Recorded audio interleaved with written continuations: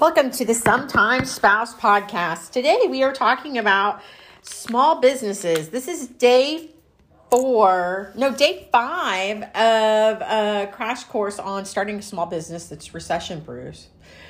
We are winding down this short course, but we still need to go over a few things. Today I wanted to share with you some common mistakes that small business owners make so you can avoid making them yourself. When first starting your small business, you may not realize that there are mistakes that you can make at different stages of your business growth that can slowly kill your months or even years if you don't watch out for them. These mistakes are just not restricted to the new business owners. Many operating businesses, including those who think they're successful because they've been around for 10 or more years, are often making these and most likely losing a lot of money and wasting a lot of time in the process. Although some of these mistakes seemed aimed more at service type companies, they really do fit the bill on almost any type of business. Let's go over a few examples that you can use for future reference. Number 1, underestimating projects on or service time can be a big one. This relates to service companies as well as companies that sell a product. This is a service company's bread and butter. If you don't estimate the time and effort required to perform each service your business offers, then you will lose out and little can be done about this except to learn from it. The best way to estimate time required to do the job is once you yourself or your employee perform the task, then you can approach the fees you should charge for the service. Not knowing your company's numbers and settling prices too low is number 2. Notice I emphasize the word your. It's a common mistake to use competitors' fees as your pricing gauge without automatically knowing what those numbers actually will be. Consider for a minute what will happen if you take a competitor's price but cut it by 10% and start selling.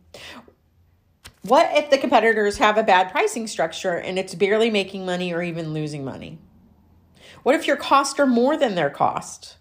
Well, it's a good idea to know your competitor's pricing structure and maybe even use it as a starting point, but you shouldn't base your whole pricing strategy on it. Different market sectors have their own variables as far as costs go, and you should be aware of them for pricing your project. What you may pay for a product you're going to sell is not the only cost to have in your head when you are pricing your products. Consider how much labor and materials cost for a service is the only part of the hourly rate. Employees also cost more than just salary, and not every employee is part of your labor cost. Every company has insurance to pay for them.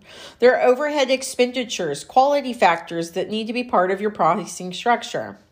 What you include as a standard service or standard product features, as well as the job site etiquette or the store service warranties, all need to go into your pricing. Number 3, not charging for all the time and cost is a mistake business owners will admit they've made. For instance, let's say that you run a service company. You can't just undercut your competitor's price to acquire the job. You have to ensure that your costs will be covered in your rates. Stores undermine themselves, for example, when they put more people on the floor for customer service but don't charge for it. These things cost you money, and when your competitors don't do it, it costs them less money. As a business owner, you need to believe that you're providing your clients worthwhile services that deserve to be paid for. If you get the chance to explain why your prices are higher, then take the opportunity to do it.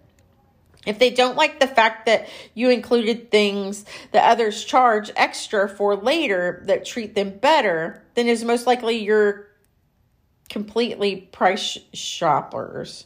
You don't want them as regular customers anyways, trust me. 4, not getting fast enough is another way that easily creates a cash flow problem. As long as you are actually making money to pay the bills, the problem can be solved, prevented, or at least managed. To avoid this, bill customers very promptly. After all, that's the reason you're doing work and to get paid and make money. Number 5, Failure to have solid systems and procedures in place. Having no procedures and systems in place for a task like billing, collections, payroll, interviewing, hiring, job responsibilities, manufacturing, operating equipment, maintaining equipment, and inventory procedures will help things run smoothly and reduce expenditures as well. Number 6, spending too much advertising money without tracking the results. There is no point in a marketing campaign if you do not put things in place that allow to measure how well the plan is working. Number 7, spreading yourself too thin is a classic mistake made by every entrepreneur. The key is to figure out when you are at wearing too many hats point and start getting some help. Not getting help or waiting too long can kill a company. The 3 big issues people like to tackle themselves, but are usually the ones that are least knowledgeable about, are legal issues, accounting, bookkeeping, and daily operations issues. Keeping an eye out for these potential problems is always a good idea. The end of the year is an excellent time to make sure you're not making these errors. Take the time or make the time to determine if these issues need to be addressed. If you don't know how to stop or fix the mistake, then find someone to help. The success of your business may depend on it. That's it for today's lessons. In your final lesson, on Monday, we will be talking about the importance of employing an internet marketing strategy for your small business. This is Christy Ogle with Sometimes Spouse, how to start a recession-proof business in 6 short days, a crash course to starting your small business.